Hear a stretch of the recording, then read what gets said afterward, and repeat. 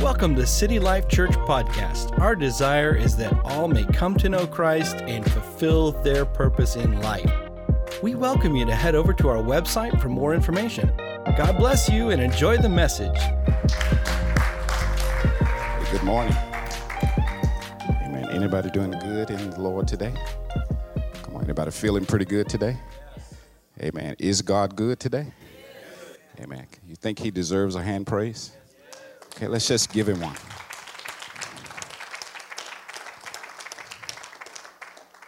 Amen. I really appreciate the opportunity to be before you again today. So thank you for allowing me to share with you. Thank you to Pastor Steve and for the opportunity. I love the Bible and I love the Word of God. And I'm still getting used to the fact that, okay, we have phones when we come to church. So I'm trying to learn how to just tell you where we are. I don't know if you have something to follow us along in, but we'll be reading from the book of Hebrews today. We'll read a little bit in Job, and we'll read a little bit in perhaps 2 Timothy and maybe Romans, okay? So if you want to try to get to some of those, I think there's going to be a couple slides on the board. You can put the first one up there and just kind of hold it, and they're going to have a task follow me along. So it may not go as smooth as I would love to have it go, but you'll tolerate us, right? Okay. How many of you really love Jesus? Okay. Now, how many of you at the point in your life as a believer where you really, really want to grow? You want to grow. You want to see God's power more prevalent in your life. Is that true for you? And I'm the kind of person, I just can't enjoy just going to church just to be going. I want to grow. I want to get something out of it. I want to experience God. Does that make sense? And so I'm hoping that most of you are that way too. And I enjoyed the message Pastor Earl gave last week about the advantages we have as believers in the kingdom. The home court advantage he gave the analogy of, right? And he said we have to understand that we are seated in heavenly places with Christ. Is that right? And that's kind of a stretch for our imagination sometimes because I live down here, right? And stuff is happening, right? But it's a stretch for us to try to keep in mind that we are right now seated in heavenly places. That's hard for us. And I talked with you last time, I talked about trusting God's good. I want to kind of keep in that same thought with a little bit of explanation or maybe take us a little further in it, but trusting God's good. The purpose and the point of it is God has a definition of good that's different than mine and yours. Does that make sense? There are things that I would choose for myself because I think they're good that God would not choose. Because when God looks at good, he's not looking at just good to Tony. Good for Tony. He's looking at good all the way around. Good that not only does well for Tony, but blesses others too and carries forth his kingdom. Does that make sense? And so I kind of alluded to the fact that maybe there's about two things that I can almost be sure that God's always doing. Number one is he's trying to grow us into the image of Christ. Is that right? Trying to bring us into the image of Christ. And do you know God would not settle and sit and let us stay where we are? How many of you know that? That God will bring you into the image of Christ. The Bible says he's determined to deliver you and I before God blameless and faultless. That's his determination. He's going to deliver us that way. It's not just up to me and you to get there, but it's up to you and I to cooperate with God. Does that make sense? The other thing God is doing constantly is he's expanding his kingdom. Is that right? God wants the world to be saved, even the people I don't like. And that's kind of hard for me sometimes. God wants everybody to be saved. And there are some folks I met, I don't know how they're going to get saved because they seem so far and so locked up and so. But God knows how to save people. Is that right? So when we talk about trusting God's good, one of the things that I learned and hope to communicate is stop fighting situations that don't look good or feel good to you. Stop struggling against situations that do not look good or feel good to you. You don't know if you're fighting God's plan. And I hope to prove that a little bit in scripture here today. Is that all right? So I also said to you last time, circumstances. When circumstances happen to you and I, they challenge our definition of God and of God's goodness. So I think he's good, and I think I got everything together, and then all of a sudden life happens to me. Now I come into question, is God who I really thought he was? Can he really do what I thought he could do? Is he really with me like I thought he is? Does he really have the power I think he has? Soon as something happens, our confidence, our view of God is challenged. Does that make any sense? Come on, keep up with me now. I got to hear you. If I don't make sense, I'm going to sit down. Okay? And so you got to tell me. If I make no sense, just do this. All right? So one of the things that Pastor Earl pointed out last time was that all Scripture, all of it, is God-breathed. And he pointed out that it's good for correction and instruction and reproof and training in righteousness. And God has a purpose for that. What I have to understand is, if I don't accept or expect from my personal study of the Scripture that God wants to do something in me and bring me to another level, I'll just read them.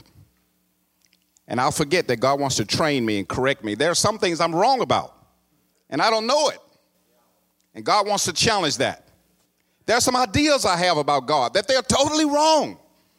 I mean, over the years, I've been preaching for a little while, and I remember some of them first sermons. I wish I could take them back. Some of them I can't take back. I just pray that those people who heard me are still okay. I mean, man, some of the stuff I used to think that was what he was saying, and it wasn't. Does that make sense? How many of you know God got some correction he could do in you? Is that all right? You and I have the problem as human beings of latching on to an ideal and holding it as true without really examining it. And when you have an ideal about God and it's not true, God will bring you to a place where you have to examine it. He will not allow you and I to go around with a false ideal about him and live a false testimony and make other people believe falsely about him. Does that make any sense? I got to get the right ideal about God. And in order to do that, I got to approach God with an objective point of view where I'm saying, okay, God, you're right, I'm wrong, show me. I don't go to the Bible to prove that I'm right. See, there it is right there. And that's how I used to do it too. All right? So what I want to do is kind of go through a few points to try to draw some perspective for you and I on what to do next. And I always struggle with, because I think everything that we do in front of you ought to have some purpose or outcome for you. So the objective here today, if I were to leave you with an objective today, is I'm challenging you and I to raise our view of God. Elevate your view of God. Elevate your view of God.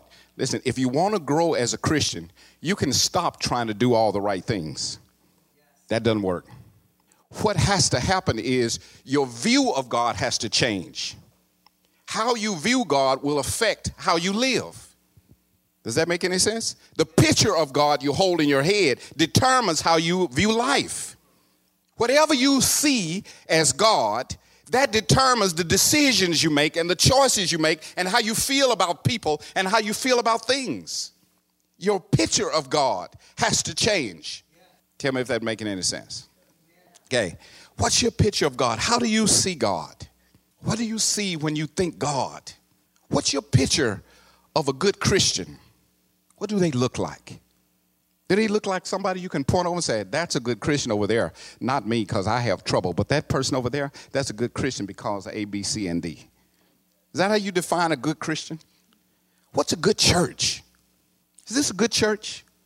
Oh, yeah, it's a good church because we do this and we do that and we do this and we do that. Have you ever measured it by the Word of God to see if it agrees with God's definition of good? Or are we just trying to keep it at our level of understanding of good? I don't know. What are you doing every day as a believer? What should a Christian be doing every day? How should we be carrying out our life? Are we doing it the right way? I don't know. But I got to let the Word of God challenge me. Would you agree? Okay, so we're going to read a little bit. What is your picture of God and what do you know about God? Go to this next slide for me. Difficult circumstances. Anybody recently been through some difficult circumstances, been through some challenges? Yeah. How about if you didn't call yours difficult, it was just a little challenging, catch you off guard. Maybe it wasn't something too big that you got to have prayer about it, but it was so big that it kind of messed up your day a little bit. You been through those kind of things? Okay. Anybody ever met some people in your life that you wonder why I meet these people, and they're probably just as a little problem, if you would put it that way? And you come across these people maybe at your job or whatever. You ever thought about that? Why these people come into your life? Difficult people. You ever thought about that? Little things happen. Last time we talked about providence. Providence is how God works through everything that's happening and still accomplish his will. Providence. The timing. I don't know if the message that you're hearing is really what's going to work, or the timing, or the words, or someone else's testimony, or what day it is. I don't know, but God works everything together to bring about his purpose, right? So I have to understand and believe that. Go to the next slide for me. So here's where we get into our challenge. In the book of Job, we're going to read a little bit, because there was a perfect man who was a perfect Christian and had a perfect Christian family. He was so perfect. He was probably the best example of a believer in his days, according to chapter 1 of Job. Can you go there with me? When you think about this, you think about this family, God's family. And it says some great things about Job that I would love for God to say about me, right? I could just take the first line and I'd be okay. There was a man from Uz. There lived a man whose name was Job. This man was blameless and upright and feared God and he stayed away from evil. If God could just say that about me, right? Can you imagine being the guy in town that God can say this about? So if you want an example of a believer, look at Job down in Uz, a little small town. It's not that much, but Job is there, right? He's an upright man. What else does it say about him? Verse 2, would you read with me? That's good, ain't it? If God could say that about me. He was not only a good Christian, but he was successful. He had a perfect family, 7 boys, 3 girls, right? Everything was right. Lots of cars in the garage. Everything was working fine. He was the greatest man in the East. People knew Job. They looked up to Job. Job was a dedicated man. How dedicated? Let's read the rest of it. Now, so far they were eating and drinking. I don't know. They were drinking. Oh, they still was called the best family in the land. Okay? The sons were something. They would have birthday parties. There's 7 of them. That's 7 times a year they party. Get the girls to come over and have a great time. The father allowed that. They had a pretty big place probably, right? But they would do that. What else? This was Job's regular custom. Job was a great parent, would you say? He spiritually covered his children. Is that a good thing? He did the things that were necessary to make sure he kept a spiritual covering over his family. However, there was still something wrong. We don't know it in these passages because we see the story that happens next. The devil comes and wants to test him. And we don't really understand why. I don't either, all of it. But I think one of the points of this story is, here's a guy who had the wrong picture of what it meant to worship God. We're going to talk about it in a second. I know that's tough right there. All those things you say about him, and he had the wrong picture. He thought that to keep his life together and happy and successful, all he had to do was make sure he did all the right religious stuff. So it was his custom that if I don't know what my children did, I just got up every morning and gave an offering, just in case. And because success was happening, I think it's working. Because many of us see our life like that. If I'm successful, God must be blessing me. If I'm not successful, something must have went wrong and maybe God's mad at me. Some of us got that view of God. And we look at other people's life and think, well, you know, you must have done something wrong if God's bringing you through all of this trouble. That's what Job's friends thought. Soon as he suffers loss, soon as he goes through suffering personally, his friends begin to say, Job, you've obviously done something wrong to make God mad. Job says, well, I haven't done anything. They say, you're lying. I know God would not just punish somebody like he's punishing you unless they seriously done something wrong. And for 40 or 38 chapters, I don't know how long it was in months or days or years, but for 38 chapters, he's arguing with his friends about why he's in this situation. His friends are counseling him. You had to do something wrong, Job. Surely there's a hidden sin in your life. Surely you've gotten off somewhere. Job, do you understand that if you confess it before God, he'll straighten it all out? Because that's how he is. Job and his friends had a wrong picture of God. And Job, his life was a testimony to his neighbors of what it takes to please God. But it was still misleading. Did you know that God is not happy with our religious service? Sacrifice and offerings I have not desired of you. But I want a broken heart and a contrite spirit. Is that right? That you know that coming to church is good. But it doesn't mean that you are in right standards with God just because you come to church. Coming to church more often won't fix your life. Did you know that a regular prayer life won't just fix your life? Praying by routine won't do it. And you and I can get church all turned around sometime, and our church becomes the wrong thing. It becomes the representation of what we think a right relationship with God is. And Job here is challenged after 38 chapters, suffering and hurting and trying to explain it. In the 40th chapter, 39th and 40th chapter, God speaks. And God says to Job, Job, do you know who I am? Have you really thought about who I am? Who made the morning stars? Who holds the ocean back? Where is the snow stored until I send it? Who controls the sea monsters? Nature. He asked Job those questions because Job's picture of God was wrong.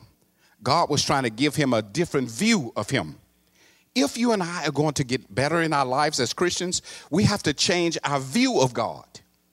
We have to elevate our picture of God. It's something when we don't understand that he is always with us, we're always afraid. It's something when we think that we can separate ourselves from him because we do wrong, then we live trying to make sure that we do everything necessary so he won't leave us. And that's a wrong approach to God. Does that make sense? Okay. Here are some signs of a person who has the wrong picture of God. Now, this may not be complete, all of them, but this is enough to get us started. Number one, if you're trying hard instead of being transformed, if you're doing everything you can to live right and it's hard, you probably have a wrong picture of God. Number two, if you think suffering and hardship is a sign of your holiness and godliness, I'm going through this because God wants me to go through it so he can get the glory, you probably have a wrong picture of God. God don't need you to go through nothing. He needs you to trust him. Number three, if you feel like you need to defend the gospel rather than proclaim it, people want to talk to you about the Bible or about God, and you feel defensive because they believe different than you or because they don't think the way you think. If you feel like you need to defend it, you probably have the wrong view of God. And number four, if you're afraid of being outside of God's will instead of trusting him to guide you, I say to people, listen, where you are right now is the right place, and you have to accept that. What you're doing right now is the right thing, and you have to accept that. What you're going through right now is exactly where you ought to be, and you have to accept that. Well, Tony, that's kind of wicked. How can you say that? Well, I can't say that if you haven't been living right. If you've been obeying God to the best of your ability and you find yourself in trouble, in difficulties, you're in the right place. But if you've been disobedient and not following what you know of God, then maybe you're not in the right place. But I think it was Peter who said, if you suffer through difficulties and it's not deserved, you didn't do anything wrong, then count that as God and you're sharing with Christ in his sufferings. But if you suffer as a wrongdoer, now you got issues. Go make that thing right so God can fix it. Does that make sense? So when you and I think about our life, a lot of Christians hate making decisions because they're afraid that they're going to be outside of God's will. I'm saying if you elevate your view of God, you will understand God is sovereign. You can't be outside of his will. If you trust God, you can't be outside of his will. If you're disobedient, yes, that's outside of his will. But if you obey what you know and do the best you know, God takes responsibility to guide you the rest of the way. You and I just have to be open to the leading of the Holy Spirit. Is that right? Sometimes we don't want to make decisions because we're afraid of being wrong. If you trust God, you can make decisions. You make them based on the best information you have, to the best of your ability, with the best position you are in right now, and you stand with it. And if it doesn't work, God himself will correct you. Is that right? But if you don't make decisions, if you refuse to make a decision, you won't know him very clearly. Change, according to the Bible, Romans chapter 12. You've heard this one. Change, Romans chapter 12, verse 2. And do not be conformed, right, to the pattern of the world, but do what? Be transformed. How? It starts in your mind. Your mind holds a picture of God. Your mind holds what you think is an understanding of what's required of God. Your mind is the thing that helps guide you into making the decisions you're making. And the Bible in Romans says it starts in your mind. How many of you know the Bible says also, let this mind be in you? That was also in Christ Jesus. How many of you know that? That it starts with your mind. It doesn't start with your ideal and behavior of what you think is right. It starts with you and I aligning our mind with what God said is right and what's right about him and falling in line with that. Starts with how you and I thinking. But listen, if you and I have preconceived notions and ideas and experience, we make the mistake of judging the word of God through our own experiences. For example, the Bible says you should love your neighbor. How many of you know that? Right? Now, the problem with that one scripture, if I didn't go any further than that, is what all of us think love is. Some would think loving them is, well, you know, you love them, but that don't mean you have to be around them. Some of us would think love is being kind to them, but not going out of your way if they don't want to do right. I mean, we got all kinds of understandings and ideas of how we apply the meanings of words through our own experiences to the Word of God. But the Bible challenges us that you and I have to be willing to be corrected in the way we think by understanding the Word of God and being willing to exchange it for our own. Does that make sense? So I've heard people say, well, you know, Tony, you can love people, but you don't have to like them. I don't know if that's in the Bible, right? So here, I want to end up with a scripture that I know is kind of challenging. And this is in Hebrews chapter 12. Hebrews chapter 12. Now, I stopped at these few words because these are the tough words that I want to leave you with. And I want to give one just illustration of it, and then we'll be done, okay? Hebrews chapter 12, verse 7. Now, after Hebrews has been talking about the majesty of Christ, the power of Christ, the authority of Christ, right? Hebrews has been spending a lot of time trying to get us the right picture of who Jesus is. And then when he gets to chapter 11, he gives his long testimony of all these people who had great faith. Right? And this cloud of witnesses, it calls in the first verse of chapter 12. Since you have all of those people who demonstrate what faith is, you got a cloud of witnesses that encourages you. You know, it's better, Pastor talked about the home court advantage. It's better if you got fans in the stands cheering for you, right? So that's what this scripture is trying to say. You got people cheering for you, folks who understand what it means to trust God. And some of them went through hard, difficult times, and they never really saw the outcome in fullness of what they were going through. But they still trusted, right? Does that make sense? So in chapter 12, he's encouraging you and I now as the believers. So after he does a couple things, he says this in verse number 7. What's the first words? They're up there. As. Now, this was tough for me. So that's why I'm trying not to be too animated, because I'm not very good at this either. You want me to endure hardness, and you're not defining what that is. And you want me to look at it and accept it as discipline. Let me straighten out the word discipline first, because, you know, when I grew up, discipline was not a good thing. I didn't really want to be disciplined. My mother was some kind of discipline. That meant something to me, right? So when I first look at the word discipline in the Bible, I imposed my own thought. Is that right? So I had to let God teach me. What you mean by discipline? Because my mother's discipline, I don't know, right? But I understand that the word discipline means teaching and training. It doesn't mean that you're going to get a whooping. It means teaching and training. In other words, God wants to teach you and train you. So he's saying endure hard situations and look at them as God is training you and teaching you. Now, that's still kind of hard, though, because the situation could be very difficult. It could even be unfair. It could be someone is really doing me wrong. It could be you're in jail and it's going to take 10 months to get out. But he said, endure hardness. Endure it. When they have done you wrong, you have two options. Fight it or endure it. Stand up for yourself, the world would say. They cheated you on the promotion. Don't just sit there. Go to HR and complain. That's what the world would say. You're in the job and you've been here a little bit longer and look like they're overlooking you for a promotion. Fight for your promotion. That's what the world would say. And you'll have to make a decision. Is that the right answer? But this verse says, endure hardness. Here's an example. Joseph was sold into slavery by his brothers. They did him wrong. They did him terribly wrong. There's no excuse for it.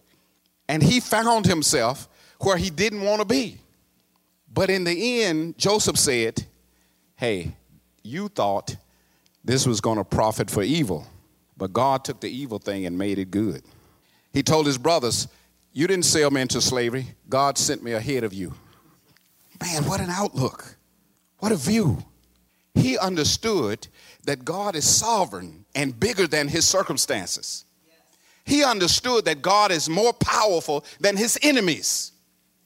He understood that great is the Lord and greatly to be praised. He didn't let his situation dictate the direction of his life.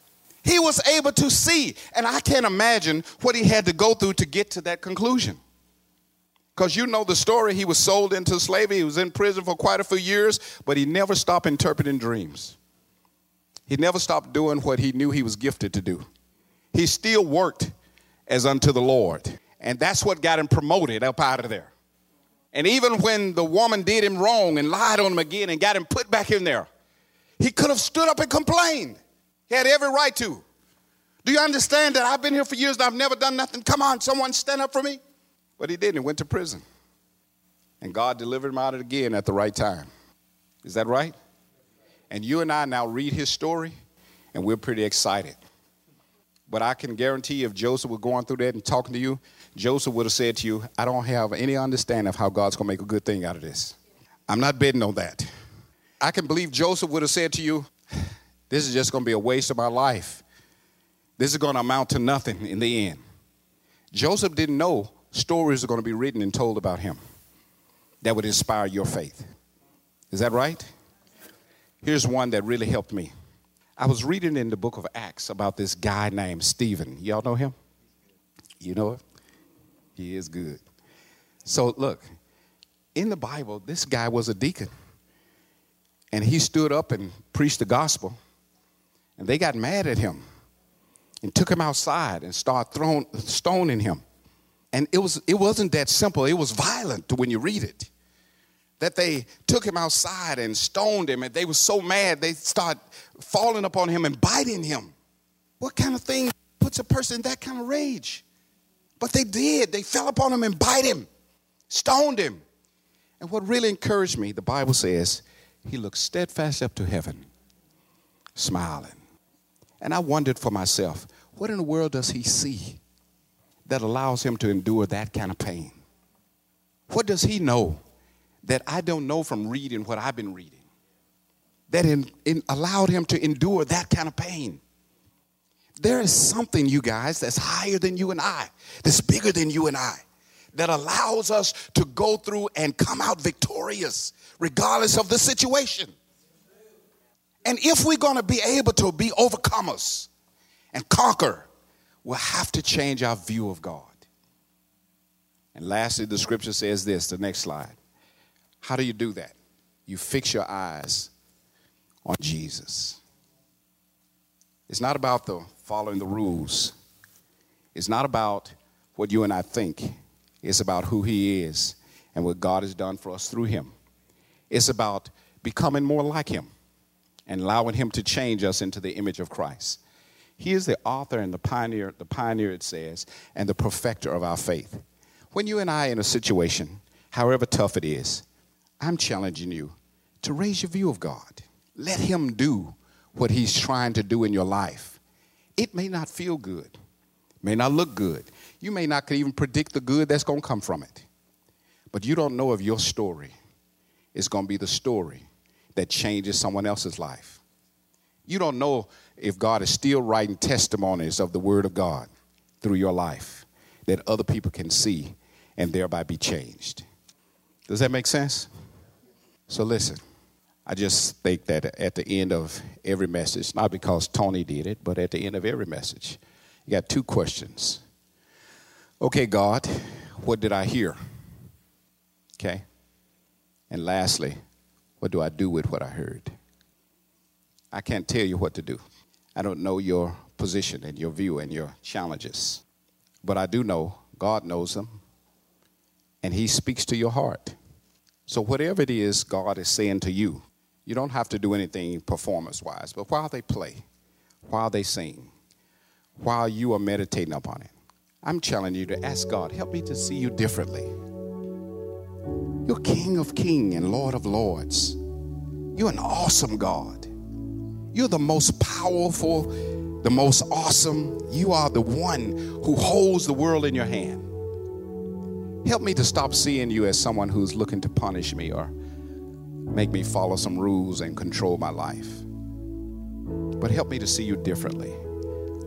Elevate your view of God. And as we pray and close out, if you need special prayer, certainly there are folks who will pray with you.